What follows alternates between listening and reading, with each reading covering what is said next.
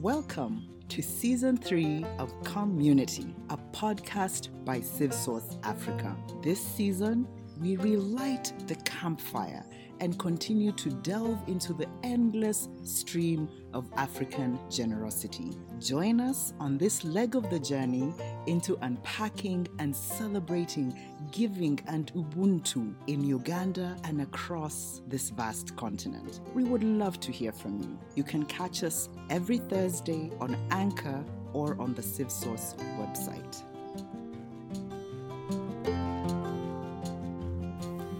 Welcome to today's conversation. In conversation with us today is an amazing woman. She is Fiona Nabasa Wall, the new president of the Uganda Law Society. I had the privilege and honor of interacting with Fiona for 3 whole days when she attended the CivSource Leaders Retreat early this year. And now fast forward to November, she is the president of the whole of all the lawyers. Anyhow, we're so happy to have you, Fiona. Please tell our listeners a bit about yourself. Thank you, Jackie. The pleasure is all mine. My name is Fiona Nabasa Wall, as you said. I am a mother, I'm a wife. I have been a wife for 14 years. I've been a mother for 13 years. Yes. Fiona does not know how long she has been a mother. Children, beware. My son is making 13 next year. No, March, just teasing you, just teasing you. So I have 3 kids, and for me, those 2 things are very big in my life. I'm a Christian, I'm a lawyer. I'm humbled to be the president of the Uganda Law Society, and I also work as the head of legal at National Water and Sewerage Corporation. Okay. And since I'm a lawyer too, and therefore she's my president, I'm currently doing this podcast while standing, because when you're with your president, you have to stand. Anyhow, Fiona, CivSource is passionate about telling stories of generosity, of philanthropy, of Ubuntu, of Omutima Omugavi. Yeah. And so as we start this conversation, I'd like you to take us way back in time. What was your earliest memory of experiencing or seeing generosity in action? I think one of my earliest memories was a custom my mom had. I lived on a road called Chira Road in Jinja, and my mom had this custom of inviting people over from church. So everybody on my street would come home every Sunday and have lunch. I don't know how she could cook so much food, but there's always so much food at home. And it became a culture for her. And I've seen that also kind of happen in my life.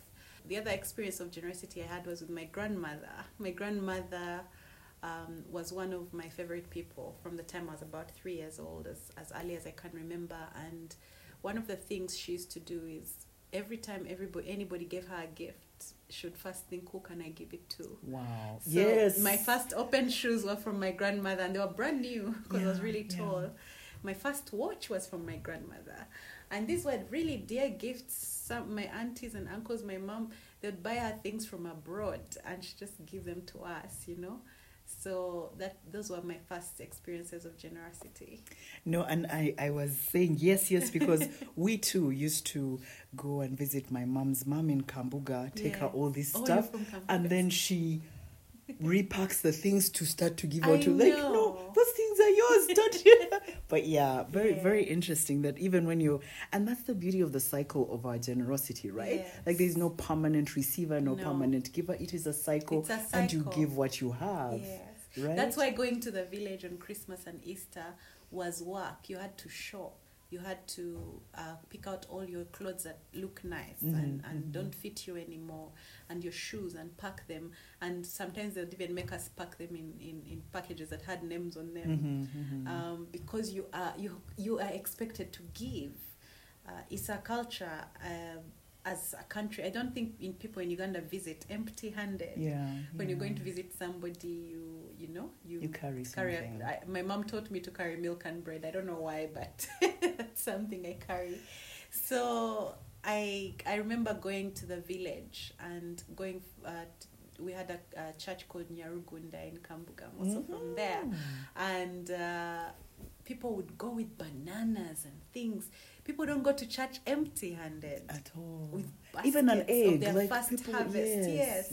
So for me, I think growing up, generosity was everywhere. Yeah. Yeah.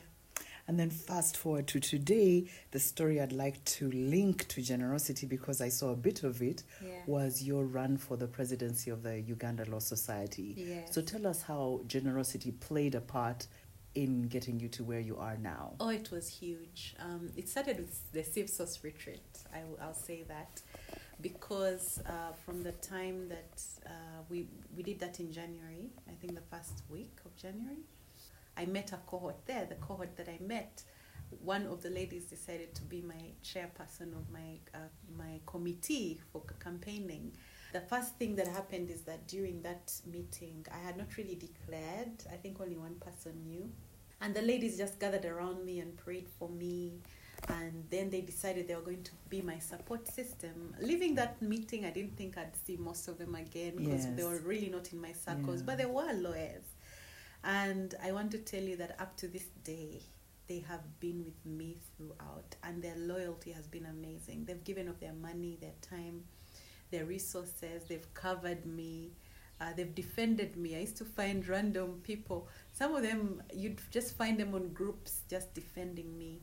So for them to take up my cause as their own could not have been more generous. Mm-hmm. But I gave out masks, and people don't know the story behind the masks. A lawyer who does graphics and all these things happens to have a father who's a judge, and this is a father who knows me personally, and he told him, I want to do business for Fiona during the campaign, but how do I help her? And he told him, you talk to her, but Fiona likes quality. So this young man shows up in my office and says, I want you to do masks for lawyers. I said, wow, yes, this is very good. This is COVID. Let's do the masks. And he's like, I've already done a sample for you. I know you're all about faithful, available, teachable, but I want to put on your face. So I'm like, no, let's make them faithful, available, teachable. And he'd already done samples by the time he came, and I liked them. And I remember that at the time he came, I didn't even have money. So I asked people, guys, this is what I want to produce. And everybody was like, how much are they? Can we buy them? And I said, no, we want to give them out for free.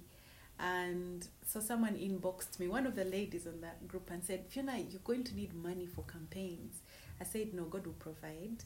So she said, okay, I'm giving you money. Then she started a run. And what amazed me is even young students would send me 50,000 and say, please buy masks, you know. I had my former boss, who's not even a lawyer, just called me and said, Fiona, I met somebody and told me you're running for president. I said, yes.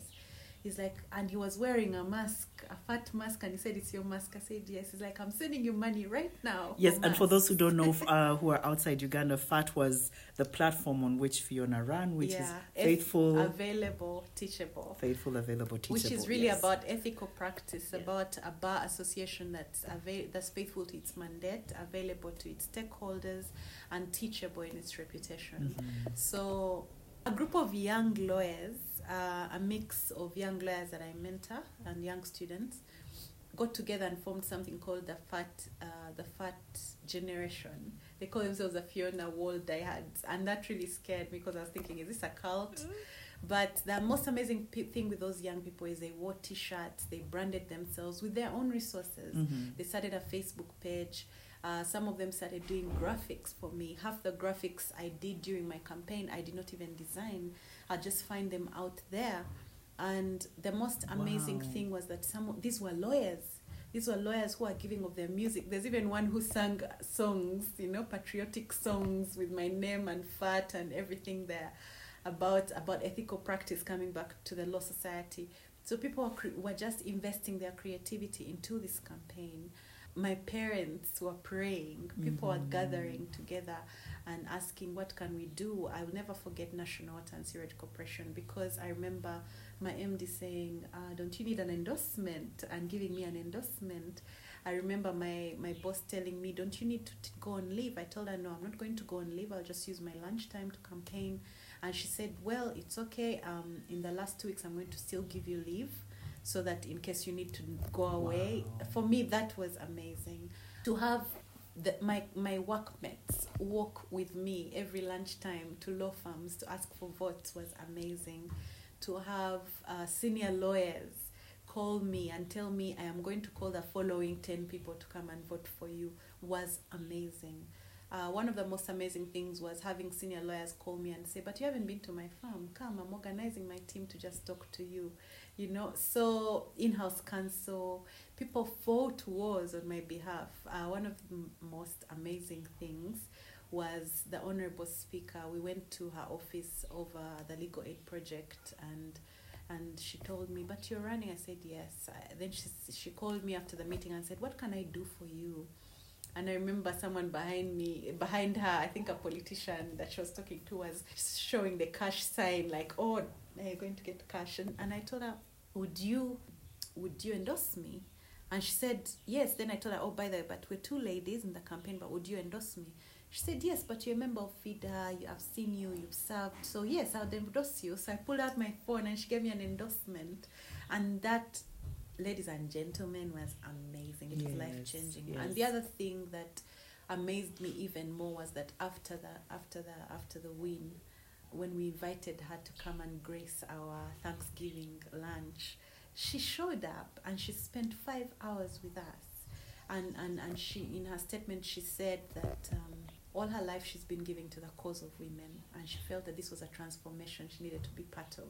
But she literally led it, because when she spoke, FIDA, the members of FIDA, I think, were like, yes, even the senior members got on board. The other thing that I found extremely generous were organizations that chose to support me. The Institute of Corporate Governance wrote to their members about me. FIDA wrote to their members about me. For me, that was awe-inspiring. Mm-hmm. I had not seen those organizations just wake up and be behind somebody. For people to trust you that much takes a giving heart. And for me, I cannot say that this campaign in any way broke me, because I was standing on the shoulders of giants. Wow. That's a story that needs a pause before you ask the next one. But yes, because it's amazing. I think hearing your story and knowing that Uganda right now is going through an electioneering process, Yes. where many women, of course, are offering themselves for office, and how we don't often tell the story of how the generosity of women helps propel women into public office. And but that's a whole other podcast for another day, a whole book waiting to happen, or several books waiting to happen. Now, if we think about the legal fraternity that you had, Yes. as often happens, one assumes, or people assume, lawyers are out there in their own world, and the rest of us that are unlearned are out here in our own world. So what does generosity look like within the fraternity? Does it happen? People, I think, often assume, lawyers are these mean-faced, mukonogamu, tight-fisted people. But is that your experience of lawyers? I think not. The reason I have been a part of the society leadership for a long time was because I really fell in love with Uganda Law Society and what we are able to do and what we actually do. As Vice President, I was leading the Legal Aid Project of the Uganda Law Society. It's the largest in the country. It has 22 legal aid clinics all over the country. And it also has, and yes, they're donor funded, but the resources that we use are external lawyers. And we have a huge legal aid pro bono project that's now 10 years old. The legal aid project is 27 years old. Mm-hmm. So the pro bono project is now 12 years old. And the pro bono project has 2,700 lawyers that are registered who give pro bono services annually. And because of them, we've been able to represent over 65,000 people in Uganda. And currently we have about 5,000 prisoners which is about 10% of the prison population that we are representing. These people are doing these things free of charge. Mm-hmm. We only give them filing fees and nothing else. And what astounded me was the lockdown. The 3 months of the lockdown were amazing for me, because we were locked down, lawyers were locked up, we were not essential services. But the SGBV cases that kept happening, we had given people toll-free lines, and we had lawyers on call at police stations, at courts, and we were able to do 5,000 cases because lawyers walked from their homes. Yes. If you remember the story of the grandmother who was being beaten, Yes. our lawyers walked from their homes and walked miles. And one of them is a very, very senior lawyer. He's in his 60s, but he walked miles with a bicycle. I don't think he rode all the way just to get to that woman's house and solve that problem. And I have pictures of lawyers jumping over, these seasonal rivers. Yes, yes. He's holding a bicycle and jumping over a river, so he can move, he can cross over and go to a village and find a client. Yeah. So I keep saying pro bono is our superhero suit, when we are able to be the voice. In Proverbs 31 verse 9, it talks about being the voice for those that don't have it, standing up for those that cannot speak for themselves. And lawyers have been doing this for ages. But for me, the most amazing thing is when you even see senior lawyers doing it. We have state briefs. Now, state briefs are people who have been given capital offenses, murder, and all these serious capital things. sentences. Capital sentences. No, not sentences yet. Oh, who have been charged with offenses, capital offenses. Okay. So it's either murder or something. These are serious things, serious offenses. You'd not even want to associate with these people. But most of our senior lawyers are actually giving of their time. Mr. Kawega was one of my first bosses, and I have seen him, deal with very serious state briefs. But now we also have what we call public interest litigation that lawyers do. The reason we don't smoke in public places is because senior lawyers like Philip Karugava went to court at their own expense and fought for such noble causes. So there's a lot of generosity within the law society. We've done clinics. We have pro bono days where 1,500 lawyers for the past 2 years have been showing up every pro bono day all over the country to represent clients. We've been able to service about 4,000 clients on each of those days. And for me, that's an amazing testimony of generosity. Because a lawyer's billable, we charge in hours. So for a lawyer to be at a place all day long, we have a duty council scheme that has 50 lawyers that are stationed at different stations. This duty council scheme takes hours and hours out of these people's schedules. And you know how much we pay them? 50,000 shillings a month. Yeah, that is barely what? Yet It's not even $20. No. Yeah. And yet they're on call. Yeah. They're on call. They're called at midnight. They're called at any time because they've offered their time. When I meet these people, it transforms you. I started my life in the legal aid clinic at the LDC, and that's all we were doing. And lawyers were not being paid. They were volunteer officers. I was a volunteer officer. My mother used to say, "But madam, I'm the one paying you to go to work. What is this, But it paid off. True story from my parents as well. Because it trained me. So yes. institutions like FIDA, this is what these officers are doing, the volunteers. And I really think in Ghana, the pupils, the young lawyers are obligated to volunteer for a year, sort of like an internship. But I'm thinking since we do it so much in Uganda, that's something we could also look at adopting. But I can assure you, lawyers are always giving. When you go to the Rotary Club of the Rotary International, I'm proud to say that a lot of their leaders, a lot of their members are lawyers, because this act of giving is not new to us. It's just that we do not document it enough. Every organization calls it CSR, but for us it's an obligation. Yeah. That's very powerful. And so you've defined lawyers as givers externally. What does the picture look like internally? Do lawyers give to themselves, to their causes? We have a lot of lawyers that mentor young people, that spend a lot of time with young people. I'm the patron of the KIU Law Society, but also the University Association of Law Students. And KIU is? Kampala International University Law School, yes. So you find that a lot of our lawyers are patrons of these universities, are mentors, they teach. Some of their teaching, for instance, there's a lot of voluntary hours that they give at the LDC. That's the Law Development Center, the back course. They provide young lawyers with opportunities for internships. There's no law firm that will turn away an intern unless it's just a space issue. They might not have money to pay you, but they will not take away an opportunity. I've never seen a law firm that has raised a lawyer refused to recommend them for a job. We do a lot of, we do a lot of trainings, like continuing legal education, and a lot of our lawyers give of their time for free to do these trainings. Right now, I'm very proud to say that we've been doing a lot of online trainings. All these sessions you've been seeing, these lawyers are paid nothing for their time, and they're senior lawyers, and their billables are huge. We would not be able to afford them if they were charging. Another thing I'm very grateful for is that when one of us has a problem, like unfortunately we lost somebody today, one of our members, to COVID. No, yesterday actually, and even funeral services tomorrow. I know there'll be thousands of lawyers there. Okay, COVID maybe might hinder it, but we are always there for each other. And we've had some lawyers, for instance, Councillor Kafuzi is abroad, but he was telling me right now for treatment, he was telling me about his senior members giving $5,000, contributing all their billables from a particular client for his treatment. We have Council Moses, who's been going for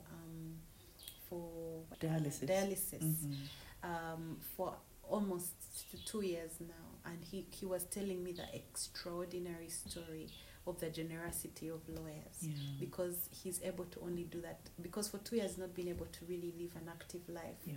So, and the dialysis is almost 2 million daily. It's ridiculous. It is expensive. But he has only been able to afford it because of lawyers. So we do care for our own, and I'm proud to say that I have learned a lot about generosity from the Law Society. Wow. Oh, it's amazing, and thank you for telling us about these stories. And as you were speaking, last week when we ran this podcast, we spoke to Mr. Shem Opolot, who runs an organization called The Good Currency. And what he tries to do through The Good Currency is connect people who want to do good to those that need doing good, but also to measure the good done. And oftentimes we can measure, cents and shillings. I think it's the time, the mentorship, the teaching, the pro bono hours, the hours doctors give when they go to these Rotary medical camps, the mobile legal clinics that lawyers do. He is finding a way to also count that giving. That's amazing. And because that then helps to tell the true story of how much giving happens all across this country from all types of professions. The corporate world is very open, and they advertise how much they give a lot. And I think that maybe if we also as an organization were to also talk about how much we give, would encourage even more giving. Because as I speak, we're right now giving to the societies of the other associations. We have some litigation going on where the Trade Licensing Act was trying to affect lawyers, and we managed to win in court. So the other organizations said, but we are also professionals, we need this help. So we're doing it right now free of charge as the Law Society. And if we were more aware and purposeful the way multinationals and other organizations are, I think maybe that's what I would say is lacking, that we're not very purposeful about computing how much someone is giving and recognizing it. I think recognition is very important. In Rotary, they give you different badges according to the value you've given. They actually keep tabs on how much you give. But in the Law Society, we've only been giving maybe a pro bono award here and there. But I think that speaking to you now, I'm thinking we should start looking into how much we can honor people for giving of their time. For their generosity. Yes. Nice. And as we wind down this conversation, looking at the next generation of lawyers to come, what would you as Fiona want to tell them? What last words as we end this podcast? What would you tell a young lawyer coming I would up? tell them that you are here because of someone's generosity. You should pay it forward. And I'd also tell them that there's nothing there's no time, no free time, no volunteerism that anyone has ever given, and it goes in vain. Mm-hmm. Because that's why the world is round, the earth is round, everything is round, it comes round. Mm-hmm. And one of the things I've learned about being in the Law Society, at one point you're the intern, at the other point you have the power to give someone an internship. So it's how you use your time when you have opportunity, when you have a skill that someone needs. Right now, even a law student knows more about the law than their society. Mm-hmm. So let them start with their community. Let them start where they are. Because while you're doing that, you are getting something you'd never get anywhere else, Mm-hmm. experience. I volunteered at the legal aid clinic of the LDC, of the Law Development Center, for about 3 years of my law school. And by the time I left, I got a job at an NGO to manage it, called Candlelight Foundation, because of the experience I had gained. I was the only young person of that age that had 3 years experience Mm-hmm. as a volunteer legal officer, as a volunteer officer. So one of the things we need to understand is that the experience you get, something like legal aid, something like volunteering at a law firm and doing whatever research, doing research for professors when you're a student, it gives you such an insurmountable amount of experience that you'd never get anywhere else. And you do not know when you will need that experience. Mm-hmm. But I also want to say that there's no great person in this world that has ever succeeded without giving of themselves. Mm-hmm. So whatever you have right now in form of skill, you might not have resources, but the greatest resource is your mind. Yeah. And if you can give of your mind as a lawyer, the world is yours. Yeah. Yeah. Because the world will work at giving back to you. Mm-hmm. Yeah. Thanks. Thank you so much, Fiona. Thank you for spending time with us. Thank And you. we wish you very well Thank in you this very year much. that you are president of the Uganda Law Society. Thank you. God bless you.